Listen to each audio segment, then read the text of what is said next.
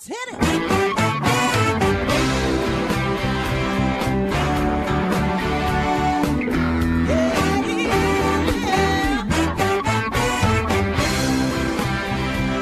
Hi, everyone, and welcome to Alzheimer's Speaks Radio. I'm your host, Lori LeBay, and I'm so excited that you're joining us today. We are going to have a fascinating conversation, as usual, as we learn from people all around the world at all ages and stages of life. Stay tuned as we shift our dementia care from crisis to comfort. Here we go. What you think about,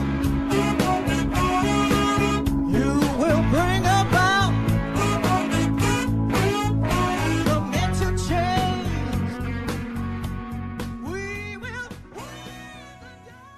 Well, hi, everyone, and welcome back to Alzheimer's Speaks Radio. I'm Lori LeBay, the host of the show, and a daughter whose mother lived with dementia for 30 years. I hope you enjoyed our opening music called Clarion Call by the Mark Arneson Band, featuring My Adore. You can download that on any of your favorite music apps. For those of you that are new to our show, Alzheimer's Speaks is about sound news, not just sound bites. We want to have real conversations and talk with real people at all levels and stages in terms of where they are on the journey or in terms of supporting others. I want to thank our listeners. You guys are so precious. Your likes, your clicks, your shares have really raised and elevated the work that we do all around the world. So I hope you'll continue to do that. And for those of you that don't know, November is National Caregivers Month, and it is also National Alzheimer's Awareness Month.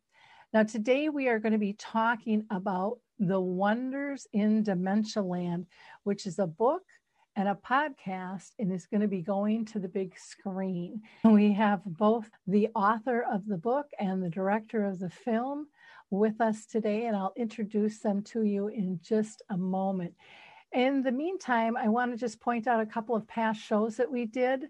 We had Winona, Minnesota on, a dementia-friendly community, talking about changing stigma and leveling that out by leveraging the arts in theater. And so we have a really fun conversation on there. We also had Genworth on, and they talked about Care Scout, which helps people who are working and caring for somebody, especially during COVID, cope. And you'll learn more about their program. Upcoming, we're going to have the Roseville Alzheimer's and Dementia Community Action on, and they are doing some really cool stuff with airport travel, not just locally here in Minnesota, but around the world. Now, a couple of shout outs. I love the Memory Cafe directory. If you're not familiar with it, you need to check it out. That's for groups that involve both people living with dementia and their care partners to be able to get together. I facilitate a couple of those, so I'm just going to give a shout out to those. Artist Senior Living in Woodbury, Minnesota has a Artist Way Cafe. And we meet the third Wednesday of every month, and we meet virtually from 1 to 2, and anybody around the world is welcome to join us. And then I also facilitate Arthur's Senior Living has one called the Arthur's Memory Cafe, and we meet the second and the fourth Wednesday of every month from 1 o'clock. And in both of those times are Central Time. And again, virtually anybody can attend those, and you can find more information out about those by contacting me. I want to give a shout out to Dementia Action Alliance. They have two great new online programs. Both are free. One is for people living at home with dementia. The other is for people in assisted living. You can find out more information by going to their website at daanow.org. Coral Health, I got to give a shout out to them. They have some great apps. One is Music First. The other is Coral Faith. And you can download both of those by going to coralhealth.com. That's CORO health.com. And last, I want to just give a shout out to the Foot Bar Walker. But you know what? They put it in words better than I do. So let's take a listen and we'll be right back. The footbar walker was designed not only to assist the patient, but also the caregiver. It's like having a portable pull bar everywhere you go. Patients have more control of their motion and pain management, and no lifting from the caregiver is required. Caregivers, put your foot down and quit hurting your own health, no matter which side of the footbar walker you're on. It's a win-win. Call 731-924-4444 and visit our factory showroom in Paris, Tennessee, or visit us online at thefootbarwalker.com. Well, hi, everyone. We are back, and I can't wait to introduce you to our guest today. First, I'm going to introduce you to Suska, who was first on Alzheimer's Speaks Radio back in March of 2017. I had to go look that up when I was absolutely fascinated by her book, Wonders in Dementia Land. And for the record, I am still a raving fan of all of her work.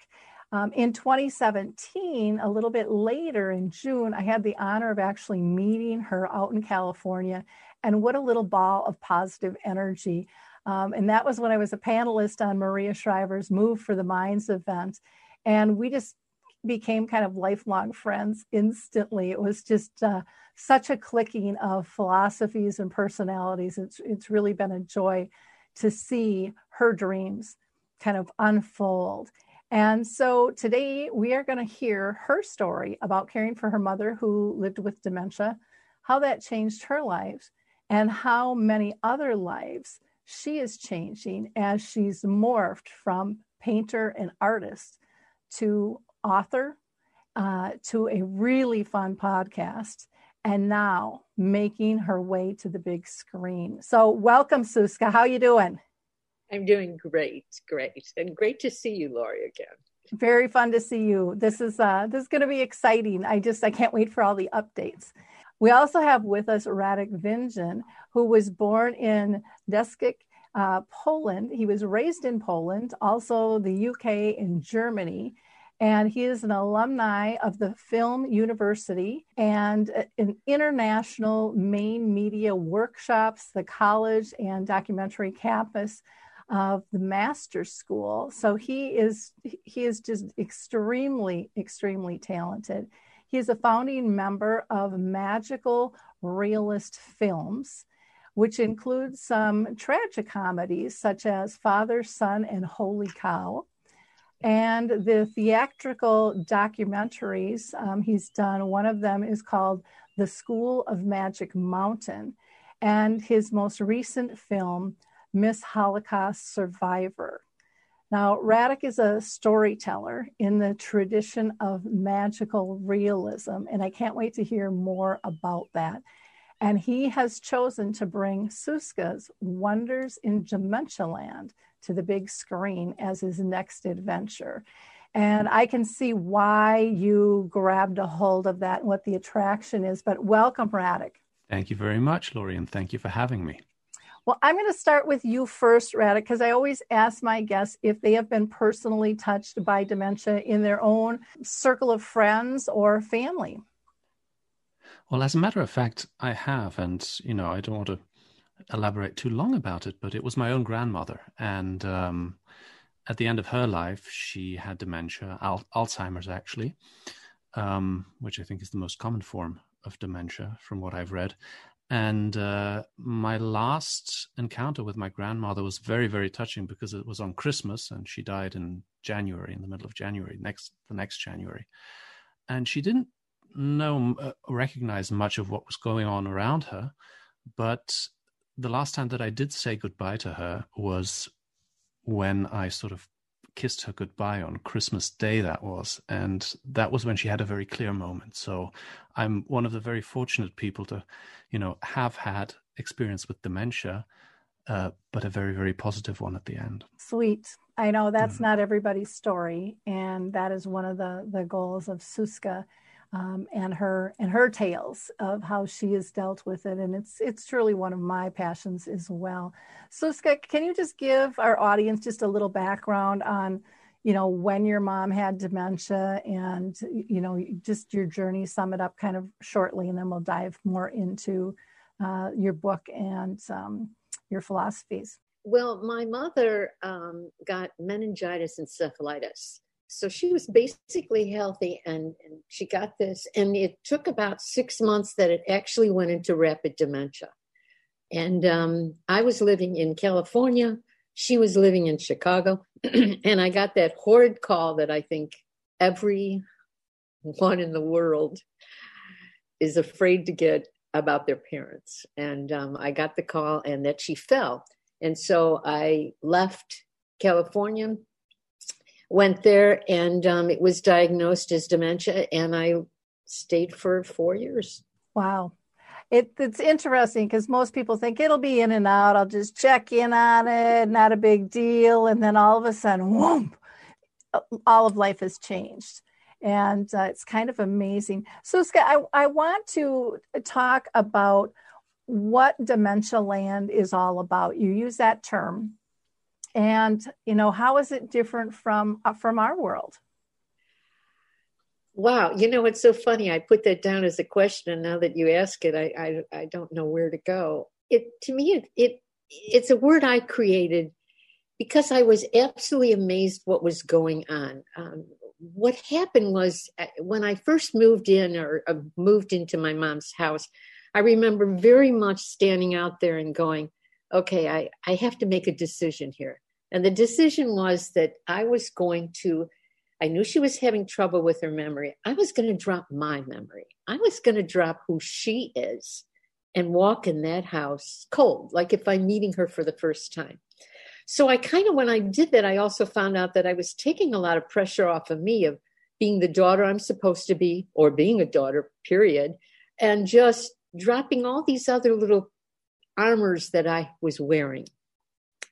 And when I walked in, I not only felt like I lost 10 pounds, but even her reaction to me amazed me. She just was freer and lighter. She can live with this memoryless world, or she can have all the difficulties she was having. She didn't feel like she was being judged by me or that she had to remember them because I'm in front of her. Something happened. And it created this world, which I labeled as Dementia Land. And it was just letting go. It was absolutely letting go. And when you did that, there was a certain kind of enlightenment that was going on. There was a certain freeing that it absolutely surprised me to this day. I can't stop writing about it. It was wonderful. And that's what I called my Dementia Land.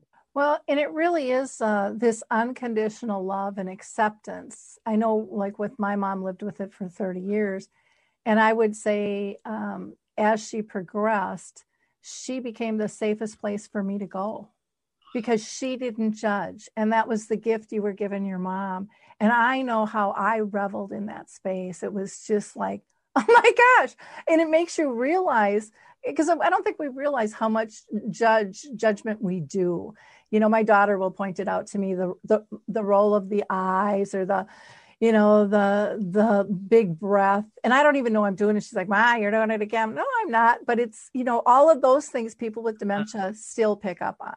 That nonverbal is really the core of how we communicate, and words just add to it, and tone just adds to it. So to give her that kind of gift, because I feel like I received that, it's just glorious. I mean, it's like you had mentioned kind of a spiritual path. It's like undescribable because you're just so in the zone with that person, and you see things that you didn't see before. You appreciate things, and you realize life doesn't have to be complicated.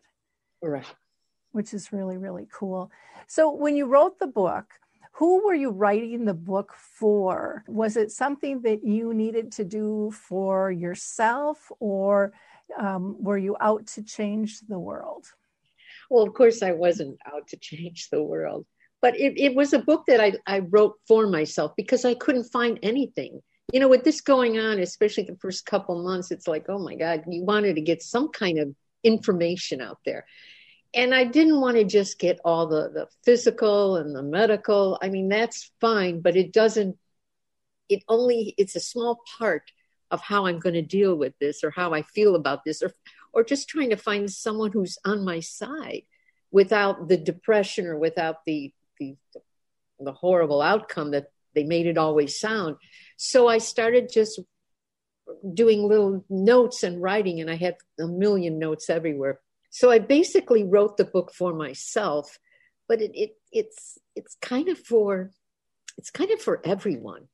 And it's not only just, and then it went from for myself for anybody who knows someone either living, a word I use, living or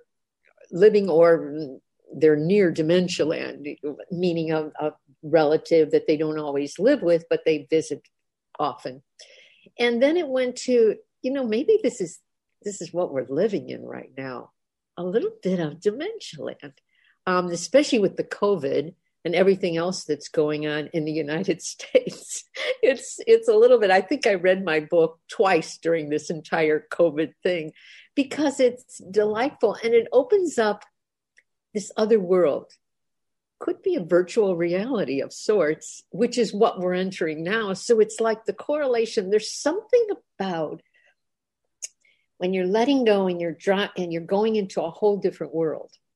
I called it Dementia Land. Some people today call it virtual reality. There's something here that I just find interesting. So I guess the book is for everyone now.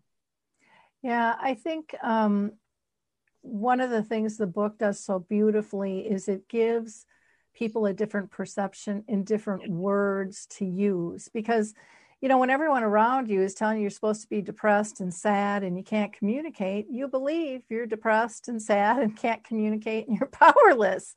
And your book just kind of, it opens up to like the yellow brick road and the adventure of what is possible, and really looking deeper at the heart and the brain and just the movement, the whole piece. It really is quite beautiful. I want to add, because you mentioned the word communicate, and that was probably the key issue. And I never realized it till you just said it right now, is the communication part. There was just other ways of communicating that I was surprised about. And even in gibberish, there was just a way of listening to it, and actually listening to it. This next podcast I'm doing, by the way, and it's for Thanksgiving, is about another form of communication. My mother and I went through this series of winking, and the what went on in that communication, and it was winking in a restaurant, and what it caused the communication of everyone around, which I found if I was being judgmental, and I would I'd have a different outcome, or there would be a different outcome. But the fact that you have to stop and pause and go, oh, wait, what's going on here? Or listen with your eyes and your body and every form, something happens that's different. And communicating is pretty major when it comes to dementia land. Yeah. Yeah. And it forces us, well, it doesn't force us, it gives us a choice to go broader and deeper or stay shallow and isolated. And, that's just such a big thing. When you're talking about winking in the restaurant, it made me chuckle thinking, well, I can see people thinking, what are they doing? What are they? And that's contagious, that positivity, that joy, that curiosity. And I think that's what's so important about sharing stories, is giving people hope of being able to do it another way. And I'm a firm believer, and I think you are as well, that, once you step into dementia land, your whole other world changes, because your perceptions of how you interact with others changes too. Yeah. And you realize you've got that power. I just think I think it's here to teach us so many beautiful lessons. Now, when we were in California and we were chatting away, and you were like, I asked you, what do you want to do next? And you're like, I really want this to be a film. So tell how you met Radek, because this happened so fast. I'm thinking, man, this woman is like the good witch on the Wizard of Oz, because it was like, boom, it just took off so fast and happened. So tell that story of how the two of you met. Well, I'll just give the introduction, and then I'm going to let Radek take it from there. Was a friend of mine said, let's go, why don't you go to the American film market with me? And he was producing something else. And I says, okay, I'll go. So, and I'm looking, and there's a event happening at that time. And it was, I think, a pitch event. And a pitch, see, I'm not even familiar with the terms. It's a pitch event, and that means that it's a pitch from book to movie. So I went, well, I could see me doing this. So you had to submit these little videos of only 2 minutes or 3 minutes and explain what you have in mind. So I did it here in my studio with a stupid little camera. It didn't look professional at all. And I submitted it. And when I was there, I heard I was accepted, and they wanted to hear what I had to say. So I had to give this pitch in front of, the room was filled with producers and directors, and there was, I forgot, 10 of us who actually had to do it. And I was excited. I can imagine. And that's when I met, at the end, I had a couple producers come up to me, but Radek came up to me.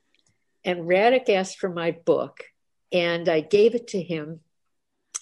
And he read it, and he says, I'll meet with you tomorrow morning. And he says, I love what you're doing. It sounds like a Fellini movie. I adore Fellini. So it was like, oh my God. I just looked at him like he was God. This is it. And he read my book. We met the next morning, and there were tick marks. He had Post-its.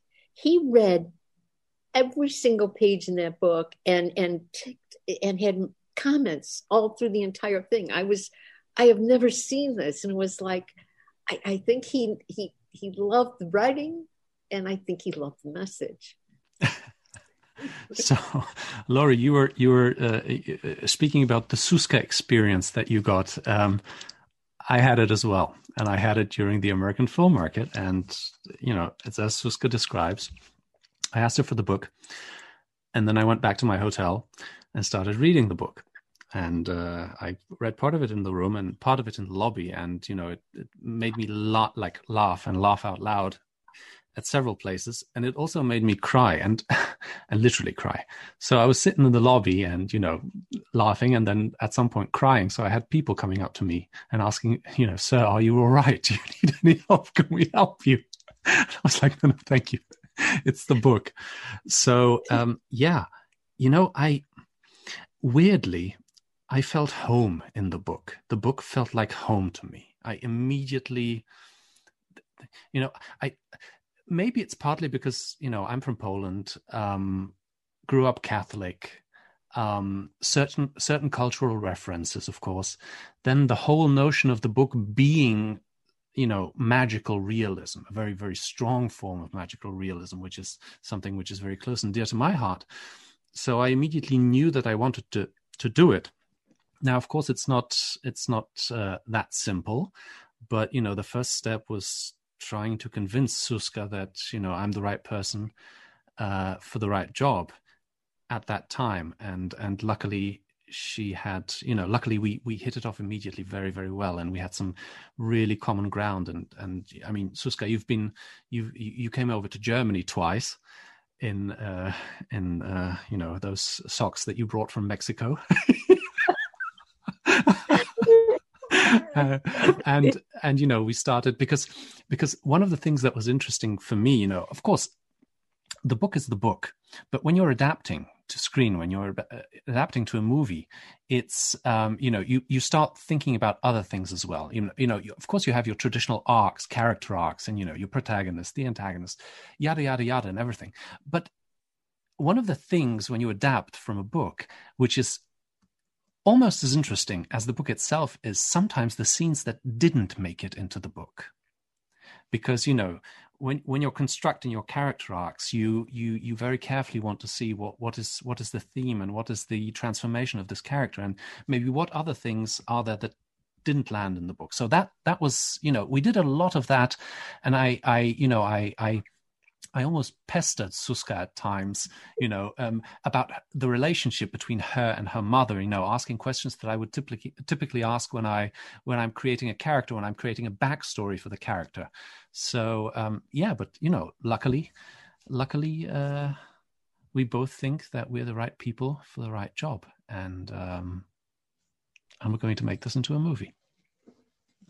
There was a lot of therapy going on for me with that constant. He would ask me, we would work during the day, then he'd leave me alone. He'd go to his own apartment and I'd have to write and work at night. And it was like, and then he'd come back the next day and it was like therapy. He dragged things out of me. It was great. And the socks, by the way, I knew I was going over to Berlin, so it was cold. I went in January. Oh my God. So I went to Tijuana and bought all these socks, but the socks that I bought, they were black and they were falling apart. And when he'd come in the morning, there was these black little cotton dots all over his apartment. He said, "What the hell is that?" I went, "Oh my God, my socks are falling apart." So it was hysterical. Too funny. Radek, I want to ask you, why do you think it's important this time, to bring this story to life, just in terms of where society is? Did that come into the picture in terms of where you think needs are and where the film industry is going? Absolutely. Maybe not from an, industry standpoint, simply from a story standpoint. I mean, we could talk about facts and statistics, and that much, much better than I do, that we have, roughly around, supposedly around 50 million people worldwide suffering from dementia, which, they are projecting that it's going to be 150 million by 2050, I think, if I read that correctly, plus all the people that are affected by these people and live with these people or care for these people. So, aside from that, you always get excited as a movie director and a movie producer when you come across a book or a topic that tells a story that is, appealing and touches many, many people in a way that it hasn't been told before. And that was the one thing that Suska managed to do with her book. And I think that every one of us would agree on that. It was like, I always compare it to Roberto Benigni's La Vita è Bella, Life is Beautiful, when for the first time you had the topic of the Holocaust told in a very, very different way, that before of that would, have been a bit of a taboo maybe, or people have said, well, you can't tell the story that way. Well, yes, you can, as it turns out. And I think what is very, very important is that it is a story that, about dementia, about how you live and deal with dementia, which is told in a very, very positive way. And that's what is absolutely intriguing, because people forget, and at times, maybe I shouldn't say it that way because it's, I'm not directly caring for anyone, but there is joy in things. And Suska found so much joy in those, in those 4 years that she was caring for her mother, that it completely blew me away. And this is, sometimes you simply have a feeling this is a story that must be told. It's not that it could be told or should be told. It must be told, because I think that there's an audience out there which is yearning for that kind of story. Oh, I totally agree. And film captures people in an innocent fashion, and they get wrapped up in the story, and it lives on beyond the moment of just viewing it. And I think that's what her book, does as well. In her podcast, it makes people look and perceive things differently, looking at possibilities of goodness instead of this doom and gloom that we've been pitched, because that's how corporations raise money, scare the bejesus out of us and they'll give money. And I come from the attitude of give them hope and they'll stick around, and they'll help you share that story. I just think it's very, very important. What types of challenges do you have, adapting the book, other than, having to crack the whip, with Suska to get some other stories and stuff out of her? But what other challenges are there of getting a film made? Because this isn't something that just happens overnight. I know that. No, and I think that, Suska, for you, it is at times, you're in a way, in a positive way, a very impatient person who, being an artist, you just do things. And in the film world, it doesn't work that way. You need to develop a screenplay. You need to finance a film, which takes quite a long time. at times. But aside from the challenges that you need to get everything from the screenplay over the actors over the money, every story has its different challenges, and this story is challenging for two reasons, or maybe three reasons. One of it is that it is partly, there's several timelines in the story. We have at least three timelines in the book, which is, the present. We have the timeline of Chicago in the 60s, and we have the timeline of Chicago in the 50s. So that already is a challenge. But the much bigger challenge is that we have this whole magical realism timeline, which is, or not timeline, but room, where you need to figure out how you're going to film that. And, the question why now is that only now are we at a point in the film industry, in the movie industry, where certain tools that allow you to create scenes of magical realism have become more affordable for, not only mega productions like Marvel movies or, DC Comics movies, but to other filmmakers as well. And this is something that is absolutely crucial for the story because, as a filmmaker, you need to find out how am I going to film a scene which starts in the room of Violet, but then turns out into this, magical fantasy room, Dementia land. How do you film that? Because it's easy to, don't get me wrong, it's not easy to write that, but in a way it's easy to write that. It's much harder to actually recreate that audiovisually. So I would say those are the major challenges. Well, and that makes sense. And I think that those challenges are going to, make it even more beautiful to see, because it's going to morph us as viewers into this world, especially nowadays with big screen and just, the way everything happens. I mean, it's just interesting.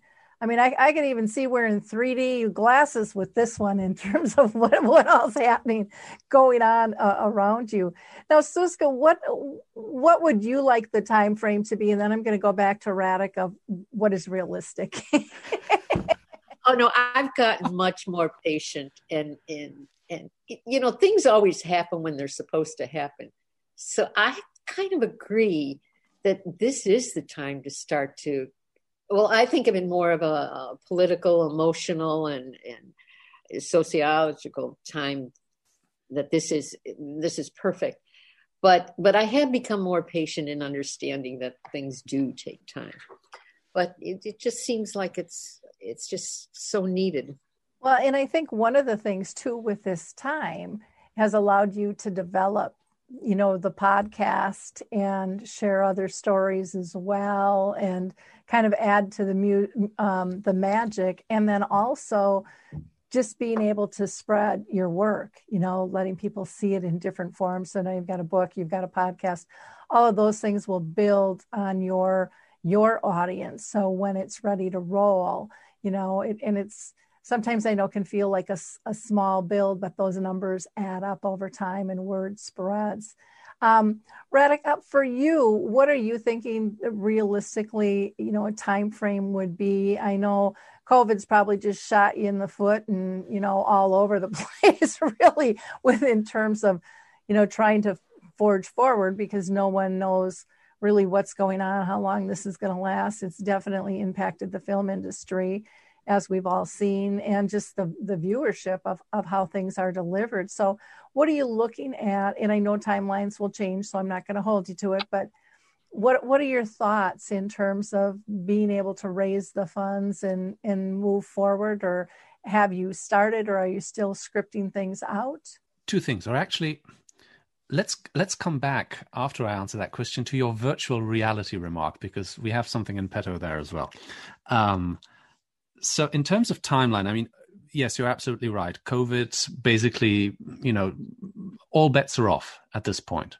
And not only because it's very, very difficult to produce, and it's very difficult to produce for one simple reason. I mean, other than that everyone can get COVID, you can't insure against COVID, at least not here in Europe and Germany, which puts production companies in a huge gamble if they risk it. because, unless you're a huge production company or a studio of the likes of, Netflix, Amazon, one of the majors, where you can spread the risk amongst many productions, it's difficult to shoot right now. Now, luckily for us, we're at a financing stage. So we're actually, we have a script and we're taking the next step, which is two-phased, which means that we are trying to get the funding together here in Europe. And we are also delivering a proof of concept for one of the scenes. Now, what I mean by that is simply showing potential financiers that we're capable of, technologically transitioning from a realistic scene to this magical realism and what it's going to look like. I mean, it's basically what Peter Jackson had to do to convince, the big studio to let him film The Lord of the Rings. And I don't mean that as a direct comparison, but you need to do, for some things, you need proof of concept. So that's the stage that we're at. So realistically speaking, at this point, I think that by the second half of 2022, so not the next year, but the next year after that, we'd be ready to shoot that. And it would require, a large part of it to be shot in Europe, in Germany, but that's okay because a large part of it is a studio shoot anyways. And then some of the scenes which are outside, where obviously if you're telling California at some point, you need to show California and you need to show Chicago. So that part would be shot in America. But so that's the timeline that I'm thinking about. And the other thing that I wanted to say is something that... an answer to your remark about the virtual reality, and also to Suska saying that sometimes you need to wait for things so the time is right for things. And one of the things that we're also planning, because, nowadays it's almost not enough to have just a movie, It's so difficult. You're competing against so many other things that are crying for our attention, and all of us just have 24 hours, so that's the only thing that doesn't change. So sometimes it's not enough to just have the movie. You need luckily we have a book, but you need other experiences to go with it. And one of the things that we're planning is something not with virtual reality, but with augmented reality and artificial intelligence, which sort of lets you as the viewer get a little bit into the, into the visual experience of what Suska describes in her book. And not in the movie, but in your everyday life, when suddenly, gypsies appear and start dancing and you hear music. And that's only become possible as the technology has advanced. So that's one of the things that I'm also very excited about, because, it opens a whole world of Dementia Land things that we're trying to get out there. Wow, that's amazing. And, in terms of that, are you looking at, that would be something that, so just so I'm clear, that with the goggles and things that you put on and seeing that, am I going down the right path with that? Yes, but the difference between augmented reality and virtual reality, virtual reality is where you put in the goggles and you can't see your surrounding anymore. Augmented reality is, I'll give you an example, Microsoft HoloLens, or the new Apple glasses that are supposedly coming out, is glasses like this, or a little bit bulkier, where you see your surrounding, but you see things and hear things within your surrounding. And one of the things that I'm very, very excited about is that it's not only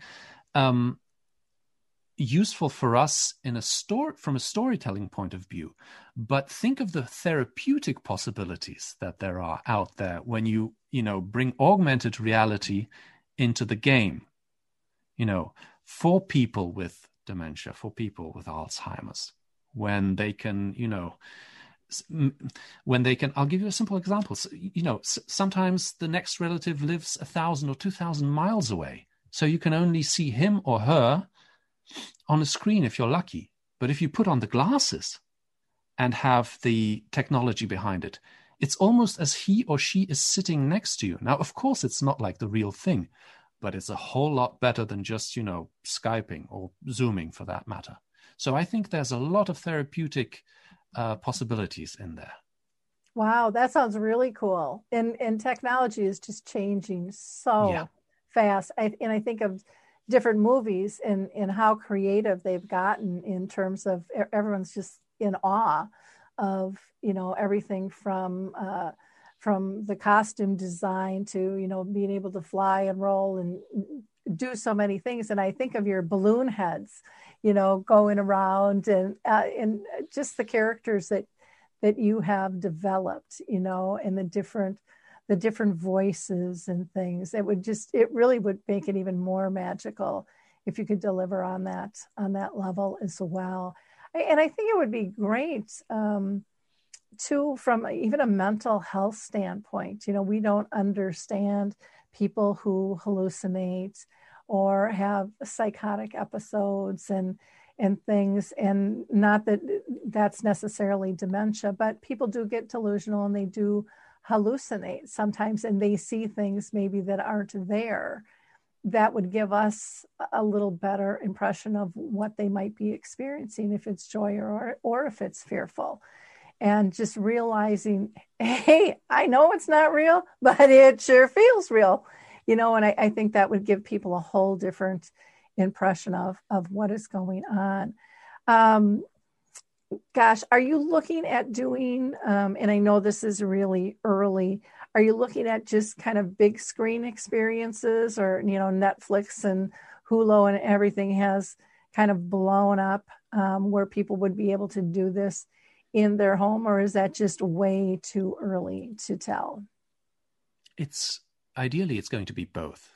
So, again, COVID has derailed pretty much everything. There's a lot of, cinemas, a lot of companies that are involved going bust right now. I personally also don't believe that we will have the viewing numbers in cinemas coming back to the extent that we had before COVID. We shouldn't kid ourselves. At the same time, you can't just start lamenting and wailing. That doesn't get you anywhere. So you have to think about different paths and different distribution methods. So yes, very much so. And, ideally, of course, what you would wish for as a filmmaker, from the point of view to get it to as many people as possible, is a worldwide deal with somebody like Amazon or Netflix or, Disney Plus or any one of the large ones out there. So yes, that's something that we are very much aiming for. And I would like to also say one thing, because you said it beautifully just a moment ago. I think that it's so absolutely zeitgeist and so absolutely needed for us. And it doesn't matter whether it's in the United States or whether it's in Europe, to a certain degree, we're all facing the same problems, is the willingness and the ability of trying to look at things through another person's eyes, however strange that may be for you at the beginning. Because if we stop doing that, then we stop living together as a society. Yeah. So, and we're seeing kind of that happen right now. Some of the, what is happening in the world and how split we've become. And my heart just is like pounding for you. I'm just so excited for this project, because I think it is really going to affect so many people in such a positive light. And the other thing that I love about it is, sometimes, especially with dementia, parents and grandparents get really protective of their kids and grandchildren. This will be intergenerational, because this will be, a fun, experience really for all, because it's tapping into that imagination, that creativity. And I think that is one of the things that holds us back and makes us feel stuck and isolated and powerless. And when we can tap that creativity and go, hey, I got nothing to lose. Let's try this. Let's try this mode. And then when you try it, you just kind of go, wow, I never would have taken that path. I never would have thought that would have worked. But it gives people permission to try something different, look at it from a different angle, experience it different. And then, last is, which I think is the most powerful of all, is giving people hope. And when they're hopeful, just like when they're scared, they share. And, this compassion and these authentic voices come saying, my journey might be different than yours, but it's important. And I think you might be able to learn something from it. And you know what? I might be 10 steps ahead of you, but I can still learn something from your journey. And it just gets people evolved and comfortable in a safe space to share. And I think that's where the learning and the transitions really, really come from. And it's also, if I may just add one thought, and I'm curious whether you perceived it as well, Laurie, the same way when you were reading the book. It's liberating. And I'll just read one sentence to you, which is one of the most important sentences that I heard Suska say, which is the quote, "I learned to see my mother with my eyes opened and not contained by her motherhood or my ego. I didn't let my mother's motherhood get in the way of knowing who she really was." Now that is liberating. That is emancipating. That is, that is stripping off all the things that we piled upon ourselves during this crazy journey that we call life, and just letting go of that. Yeah. And that is a very strong universal message.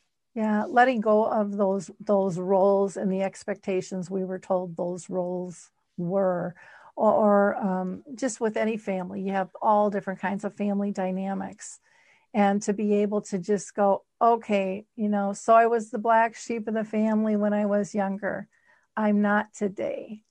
See me for who I am, and I will see you for who you are as a whole person, knowing none of us were or ever will be perfect, but that we can still love deeply and care immensely for one another.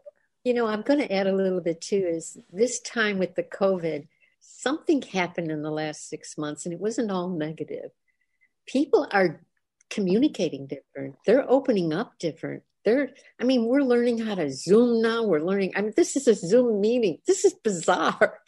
And the minute people start realizing, oh my God, I can do things and think a little different. And they're not only that, but they're talking to people on the other side of the world. And COVID has brought it more to a peak than anything else. People are getting tech savvy. So this is the timing of this, and the timing of just talking about dementia is perfect. So COVID really has brought us quite a bit farther, advanced us, I think, in this new form of communication, which is important. I think it's forced us to look at our relationships, because what else is there? People are stuck at home together that a lot of times didn't spend a lot of time together, and they're getting back to kind of that humanness, that the beauty of the simple things that are so important. I was watching the, Country Western Awards, and the night before, the entertainers were talking about it. And, they were all saying they were going through a lot of the same things, the isolation and the sadness and the loss, but they all talked about the beauty of the connections, of being able to be home with their child and go golfing, or read a book, or go for a walk, or whatever it might be, where when they were on the road, they missed that.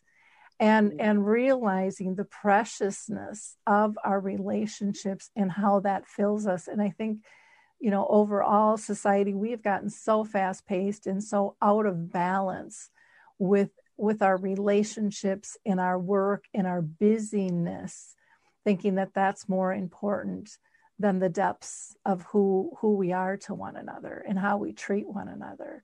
And, your book, your podcast, and then with the film coming, will just really bring that to light, the simple joys. And it doesn't have to be hard. It doesn't have to be complicated. In fact, once you let go, like you had said in the beginning, you felt a lot lighter.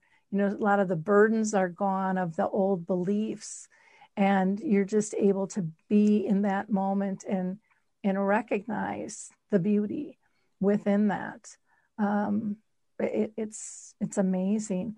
So Scott, I want you to talk a little bit about the podcast and where you're at with that, and how how you're putting those together, because they're just, you gotta go and follow her on her podcast, because if you are feeling down, you will be lifted on every single one of them.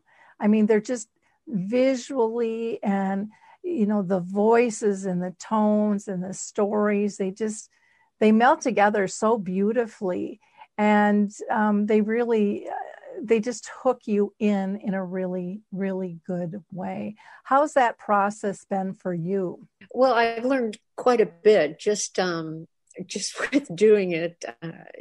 One thing is writing, but actually saying it out loud in a podcast, you have to change everything. So I'm almost rewriting some of the verbiage and some of the words. And I'm a visual person, so it started with basically images with my words in it, and I love doing them. You don't, even though it's in relative, some kind of order, you can go ahead and pick any one and listen to them. I try to keep them to 15 minutes because people are busy, and 15 minutes, that's it. So they're nearly all under 15 minutes. And it puts you through different parts of the book. Of course, there's a major part of the book that I'm not going to reveal because it's too cool and it should be for the movie. But there's so many stories, and some stories that didn't make it into the book are in the podcast. And it's a social media time, and people are home alone, and they need to sometimes just take 10 minutes, have a cup of coffee, and listen to it. I know a friend of mine says it's her shower thing. She listens to it in the shower. She picks it up, and that's what she does every morning. So they are twice a month. They were first once a week, and then the visuals got definitely more complicated, and I just got carried away with the visuals. So you can find it on YouTube, and it's Dementia Land, and it's on every other podcast network, I think it is. But the other podcast is just the vocal. But even the vocal is just, I love doing it. Well, it definitely shows, because you can tell, you can just feel the passion and the compassion through your storytelling, through the book, through the podcast. And I'm sure that will really be fun to have that through the film as well. And I wish you guys the best of luck. I want to be there at the premiere. I'm telling you. Consider yourself invited. I'm just so excited about this. I think it's going to be life-changing for so many people. I brought a film around called A Timeless Love, and we would do little talkbacks and stuff. And people would say, oh, I don't know how that's going to work. And, I don't know if they'll do a talk back or be engaged. And people they melt. They just melt away, and they tell stories that they haven't told anybody to perfect strangers after viewing. I mean, it pulls them in. And I know your story is going to be so capturing, just like I experienced with this one film where we were showing it, and it was in a room that didn't darken. And that's not too good with a film, a 90-minute film. And I remember going up to the event planner, because I had said, that's part of my requirements that I have in my contract and stuff for that. And they said, we're so sorry. We just didn't realize that we couldn't shut this down. So people literally could not see the film. It was a white faded screen. And I went up to the planner and I said, I can switch this over. I can jump into a program, not a problem. And he just leaned back in his chair. I'll never forget this moment. And he said, look at them. They are totally engaged, because it was so well written. And just with your podcast as a base, you don't have to necessarily see the imagery, because the storytelling is so powerful, but you add that to it and it's just off the charts. And so I can't wait to to see that. And that might be, and I don't know if films ever do that. I know they do it with their music tracks, but maybe there's a possibility of doing it as an audio for people just to listen to as well, if they're a runner or in the car, to be able to hear the story. I would encourage you to maybe do that. It is an audio on all the other podcasts. YouTube is the only one that has the visuals. But I'm saying for the big screen film. Oh, I see. Having an option like that might be really, really interesting, because so many people are tapping into that. Or maybe you just, and maybe you have, and I don't know, do an audio book for what you have. Just because I know you guys don't have enough to do. Just thought I'd throw it out there.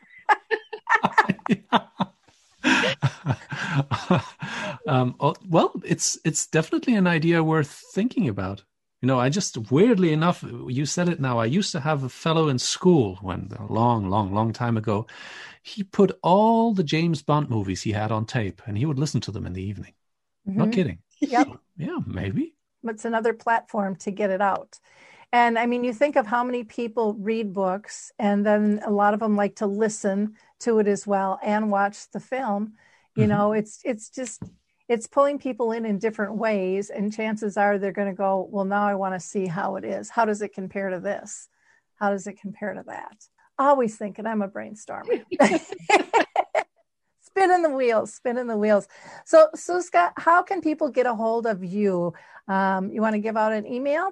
Yes, it could be Zuzka, SUZKA @dementialand.com, or through YouTube. Add a comment and please subscribe, or any of the others.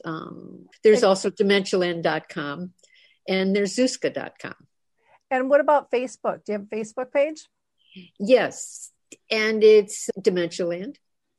And Radek, how about you? What would be the best way for people to reach you? Oh, definitely the website. So it's www.magical-realist.com.